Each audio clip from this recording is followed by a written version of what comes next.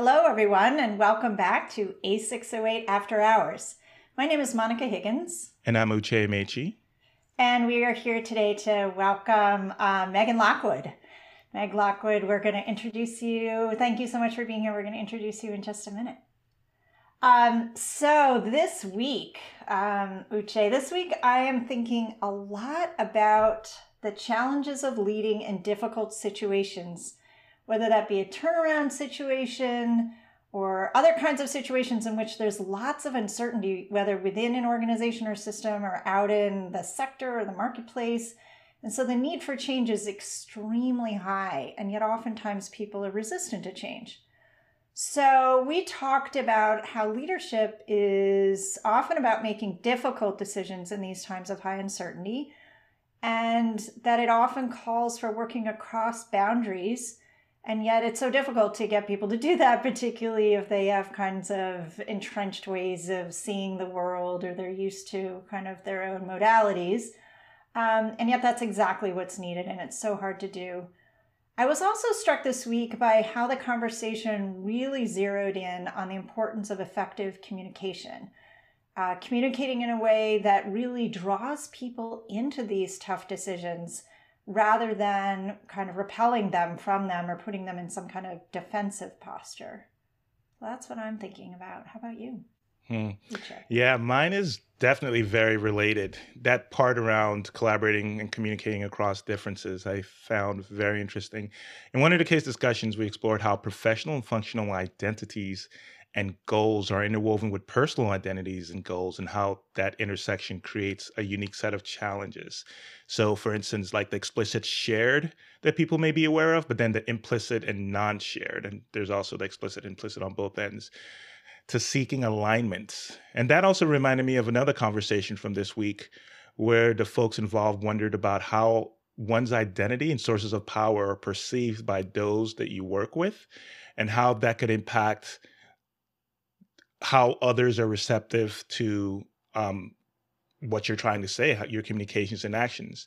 And that opens up a lot of questions about like how do you understand like how others perceive you, and how do you respond to that, and how does that impact, or how should that perhaps impact how you communicate or how you try to collaborate with them. And of course, I'm thinking of Jan Carlson versus Frank Borman right now. Frank Borman. Oh my goodness. Yes, indeed. So we are so happy, Meg, to bring you into this conversation. Welcome to the A608 After Hours podcast. So just by way of introduction, Meg Lockwood serves as special advisor to the Harvard College Dean's Office for all things COVID related. She is also interim resident dean at Cabot House, which is one of the upperclassmen houses for Harvard College students. Meg is a former middle school teacher and alum of the HGSC doctoral program in education policy, leadership, and instructional practice. Welcome, Meg. It's so great to have you here. Thanks, Monica. I'm really happy to be here. And is there anything you'd like to add just in terms of intro? And if not, Sure. We'll get right to the questions. Yeah. So I'll say I grew up always wanting to be a teacher. And I remember sitting in my second grade class and thinking, when I'm a teacher, I'm going to do the bulletin board like this. And so I was, and I taught middle school, and I got so interested in, I was still interested in student learning, but I got really interested in adult learning. And I think that was because I worked at a school where our principals and teachers had created an amazing professional learning community. And I felt like I was learning every day from my colleagues, could really see the results in student outcomes. I knew that not every teacher team was like that. I had been on teacher teams that weren't like that. And I heard a colleague joke once that the reason it's abbreviated on your schedule as common planning time is abbreviated CPT is because it stands for complaining time. Ooh. And so at the same time as I was teaching, I was also a resident tutor in Adams House here at Harvard College because my husband was a PhD student here. And I kept hearing from other tutors about the amazing experience they were having in their doctoral program at the ed school. And I got so interested in learning about how every teacher could have the kind of learning experiences that I was having. So that's what drew me back to the ed school, where I had gotten my master's in language and literacy. And then when I was there, I took A608. I got really involved with DataWise and kind of all things professional learning and organizational improvement. Since then, my family spent some time in Australia for my husband's job, where I worked in a consulting company. But I think what I learned there, I learned so much. But I learned that I really like to be part of the team doing the thing, rather than the consultant swooping in and out. So it's wonderful to be back in Cambridge and part of this community at Harvard College. Oh, so great to have you. And yes, kind of thinking about, that role, women of action, women of thought. Oftentimes people graduate from doctoral programs and they kind of move into the thinking diagnosis space, but it's so great to have you back in that action space and right here at Harvard, and also hear your perspective on, all things COVID related as it relates to higher education in particular. So tell us a bit more about your role as interim dean at Cabot and working in all things COVID related in the college dean's office. What have been a couple of your takeaways or lessons learned about managing and leading during this time of crisis and when difficult decisions need to be made? Thank you. Sure. I started to get involved with the college's COVID response right in the spring, right after the college de-densified and sent almost all of our students home. The students who didn't have another place to go or had visa issues or things like that have been here this whole time. So I think about our response in 3 phases. In the spring, we were asked in our teams to build out plans for different scenarios of what the year would look like. So there was one that was near normal, and it quickly became clear that was just a fantasy. A scenario that kept instruction remote but brought back some students, which is what we ended up doing. And then a scenario that had us delaying the academic year until things got more normal. And I'm also really glad we didn't do that one, because we would, I think, still not be, I'm really glad we're able to have students able to make academic progress at this time. And then as we moved into the summer, and the Faculty of Arts and Sciences had made the decision to invite back first-year students plus students who had an academic need to be here, it was incredibly intense time of planning for the year. And my role was project managing from the college's side, setting up our 3 times a week testing for everyone living in residence. And we had also had a residential community compact that students needed to agree to in order to return to residence or come to residence for the first time in the case of the first years. And so we had to develop a plan for compliance with that compact. And so the summer was a very intense time of planning and creating all of these new structures in a organization where we're always looking to do things, but really a lot of things have been very similar for a long time. So that was a big challenge. And then I would say the third phase is the fall until now. We've been implementing the plans we've made and improving as we go. And in terms of lessons learned, I think leading with values is something that came up a lot in A608 and was often in my mind, has been in my mind the past year, that if you're clear on the values guiding your decision, prioritization gets a lot easier. So we knew that our values were protecting the health and safety of the community and preserving the academic enterprise. And it was easy to, not easy, but the time when you're choosing between 2 options and there seems like there's no good option, if you can say, what are our values in this situation and what choice do we have, that helps. We also, there was so much was new, and we really had very little time to prepare a whole new way of residential life, a new set of expectations for students, a lot of concern from residential staff about how we would enforce these expectations. Our residential staff are used to being mentors to students and cheerleaders to students, and were concerned about feeling like they were going to need to be enforcers for students. And so it's really challenging. What's a few things that stuck with me something a colleague said over the summer was, these students are coming whether we're ready or not.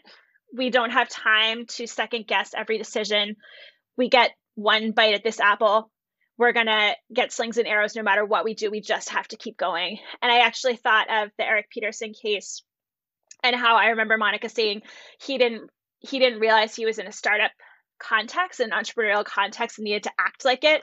So we didn't have time to have meetings about meetings and wonder if our structure was going to, if everything had been perfect, we wouldn't have gotten it done. We just had to keep going. And I think at the same time, we also had to remember the context we were in and recognize and celebrate all the things that make the residential community here so great. So it's very decentralized. First year students are in the yard, and then upper class students divided into houses. And so like Harry Potter, each house has faculty deans, resident deans, house staff, resident tutors. It's a big organization with a lot of moving parts. And I thought back to the Slade Plating Company case, where there are some things that might not seem totally logical or efficient, but actually work really well. And I was so grateful that I had been a resident tutor and a resident dean in the past, and that was part of my professional experience, so that I could come. It made it much easier to make changes when I could articulate as a leader that I understood the system that we're building on and appreciate it. And I understand that what we're doing is different as we rise to meet this new challenge. That's great. And thank you for bringing in so many of our cases. That's awesome. I'm really struck by your focus on values. And even as you said, you have to move quickly. You have to take steps. You can't, as you said, like Eric Peterson, kind of sit back and, have meetings about meetings and, so forth. You have to take some action, and remembering those values is really, really key. I wonder if you can talk a little bit about how you're anchored in the work. Are there ways in which your own background and identity, or how is it that your own background and identity, in any way you want to define that, how has that impacted how you've entered this incredibly difficult work this year? I think a lot of different elements of my identity impact how I approach my work. I know I identify deeply as a member of this residential community. That's something that's really important to me and my family. I'm someone who benefited greatly from a community very much like this one as a college student, and I feel compelled to pay that forward in a very different time. My identity as a parent is really important. I feel for the parents who've entrusted their young adult children to us. I am also a white woman who's benefited greatly from unearned privilege, and I feel that we really need to do our very best to protect our most vulnerable community members, who are our essential workers, the dining and custodial staff. So I think about them every day as we focus on compliance with the compact. I also part of my identity is as a bereaved parent. As Monica knows, we had a little daughter who died at birth when we lived in Australia. And it's really important to me to know that what I'm doing, to feel like I'm making a positive difference in people's lives. And so even though that's not something I talk about every day at work, I'm very grateful for the opportunity that I have to feel like I can contribute in a meaningful way to this community. I'm so glad you brought all of that. And it really helps understand how you approach the work and your own core values, and then interweaving those with the community that you're building and you're sustaining. So thank you. Thank you a lot, Meghan. That was powerful, both to hear you talk about the process that the school went through in responding to the COVID situation, but also kind of the why behind how you were thinking about it and how that motivated you personally, but also how that why made some decisions a little bit easier. I'm going to follow up with more of a how question. So Monica asked a lot about, or at least in your response, you talked a lot about having to work across different functions in different houses and different, like a very complex system that had to move and like respond very quickly. And I think you spoke very clearly as to like why it was important to move urgently and why it was important to really take into account the complexity, but not necessarily shoot for perfection, but try to get people moving in the right direction.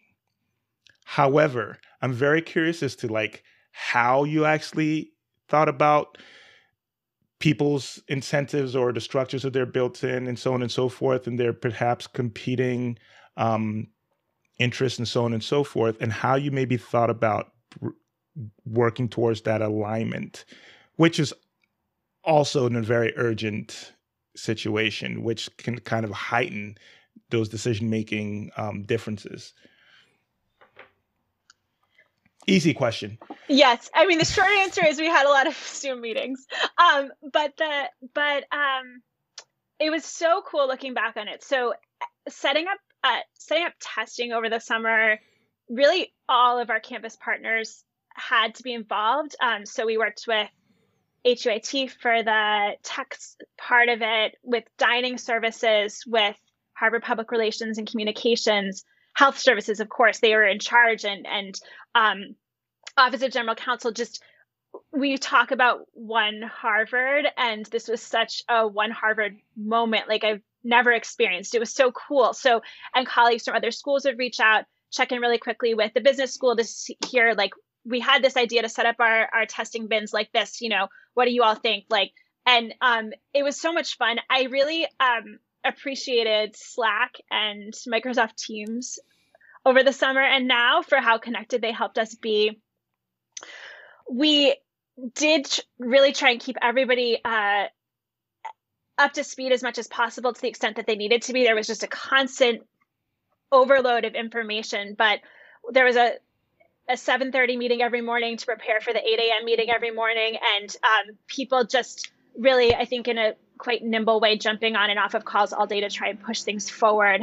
I think what I learned is the kind of people who ended up either putting their hands up to be involved in this work or were pushed forward as their representative from their part of the organization to be part of this work are the kind of people that I love to work with. My mentor and the director of the DataWise project, Kathy Bodette, always says there's nothing more fun than working really, really hard about something you care about with a great group of people.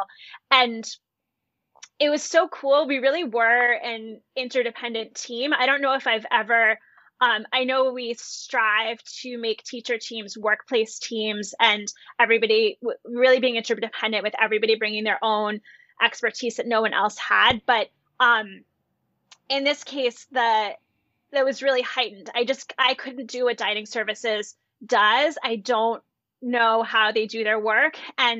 But to be able to build a relationship with the person who does know and to be able to communicate across our different parts of the organization was so energizing. And I think now that things are settled a bit, we understand each other's work so much better and we can work together so much more effectively because of the relationships that we built during that really intense period over the summer. Thank you, Meghan. That makes a lot of sense. And the last part or the last sentence about now that things have calmed down, like you build on those relationships, that's actually what I wanted to follow up on. So a lot of what you described was in response to a precipitating event. It was a crisis. And there's a lot of research in terms of how crises can actually focus groups and build a sense of collaboration and so on and so forth. In terms of strategies, processes, you've mentioned partnerships and like connections that you've made. As you look forward to like whatever this new normal may be, what do you think, either from those incidental connections, like things that you can do on your own and things that may require some design factor changes, what are you thinking may persist or you may want to orient towards? I think we are in a really interesting moment. Like you said, we never would have wished for this crisis. And it's been a time of so much loss and grief and nothing that any of us would have ever wished for. It also has given us an opportunity to think really creatively about, as we move forward, what things actually do we want to keep, and what things do we want to, even though we could go back to the way things were, what do we want to change? So I think some little things that there are a ton of little things that we will never change, never go back to. So I'll mention Microsoft Teams again, even though I don't work for this or promote this product or anything. I think we wouldn't have jumped on that if it weren't for this crisis, but it's been so effective in helping us communicate with one another throughout the day. I feel like we're together when we're not. I would expect maybe more remote work to be more part of our future. And I think, but generally, envisioning what we want the college experience to be, it's an open time to reimagine how we can achieve our mission. And I find that both scary and exciting. Scary and exciting. Meg, thank you. I have to tell you, I don't know whether you know this, but we're using Microsoft Teams in class. So I love that. It's the student's space to comment, although we do use it functionally as well, but it's the student's space to kind of comment and chat, if there's only so many voices you can hear in a single session, as you know. So it's just been a flourish of terrific ideas, and it's just been great. So I am left from this conversation thinking about a number of things. One is, it's interesting because my thinking over the course of this has shifted a little bit. At the beginning, I thought I heard you say kind of, we don't have time for meetings to think about teams. But then as I listened to you more carefully later on, I heard you say, well, we do have a team meeting to think about the team meeting. But you're always acting and you're always moving forward. So it's more about teaming, which is a concept we're going to be talking about a little bit later on in the course. We've just started, but the teaming and this idea of interdependence, I love that idea. So when you're thinking about, to Uche's question, what sticks? And you said there are certain things that we've done or we've realized we do or don't need. The relationships stick. Like you guys understanding how your work is interdependent with that of other people and each other's work, that's going to stick. So as things come up and mini crises or, problems that need to be solved, you know who to go to and why you need to go to the people. So I'm really left with this concept of teaming and interdependence and how sticky that is. How about you, Uche? I think I'm going to build off of you, maybe just talk about what you said from another perspective. But I know I sound like a broken record. I keep going back to context. And two things I heard in what you said, Meghan. Don't let the great be the enemy of the good, especially in times of crisis. So don't wait trying to come up with this perfect solution. Sometimes you have to move forward, but balancing that with what are your values? What are your norms? What's your true north? And really thinking about how do you balance that, those two perhaps opposing in some situations interests in a time of crisis. And that just then the stepping back, it just made me think of like how you balance that balance may look different depending on if you're not in a time of crisis or if the context is slightly different and so on and so forth. And this being flexible, this being this triple threat and having different strategies and being open to responding to the context. Thank you. It was a great response and it's got me thinking.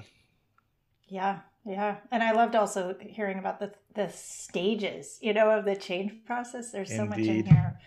It's terrific to have you. Do you mind, Meg, if we end with a couple of fun questions? I'm ready.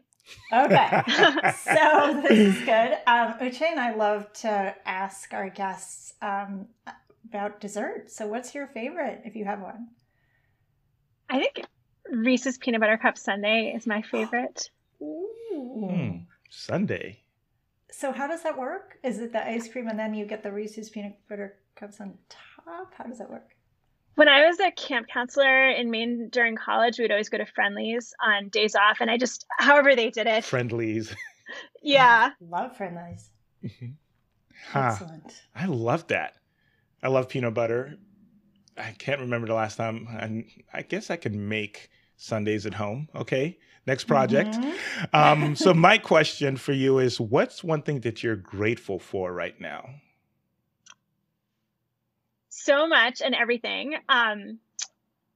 One little thing I'm grateful for is audiobooks. I just appreciate so much the constant companionship while I'm walking or doing dishes or anything like that. Very grateful for audiobooks at this time. Excellent. That's awesome. Thank you. Terrific. How about this one? We know you're still working at Harvard, but you have left HGSE. You're beyond HGSE from your student life. What's one thing you wish someone had told you about life beyond HGSE? I think I feel so fortunate for the time I spent at HGSE, and I think I came to some really powerful understandings about teaching and learning and working at that time. And I think I sort of wish someone had told me, and I find myself reminding myself that it took me a long time to come to those realizations. And so sometimes if I see a problem in a certain way, that's really reflective of the academic training that I had and all of the experiences that I had, and to remember that other people are coming with different experiences that are impacting how they view a problem. And so I think that's something that has stuck with me. That's fantastic. Thank you. Thank you so much for coming on and having this conversation with us. We know that you are obviously in the midst of continuing to make difficult decisions with lots of different folks. So it's just great to have you here. Thank you so much. And thanks for being so transparent and both in the process and about how it connects to your personal identity. And that was amazing. And I think the students can learn a lot from that. For sure. Thank you. Thanks for having me. If you enjoyed this conversation, you can find related conversations where Monica and I discuss leadership, entrepreneurship, and learning with our guests at bit.ly/A608 After Hours. That's bit.ly/A608 After Hours, all lowercase.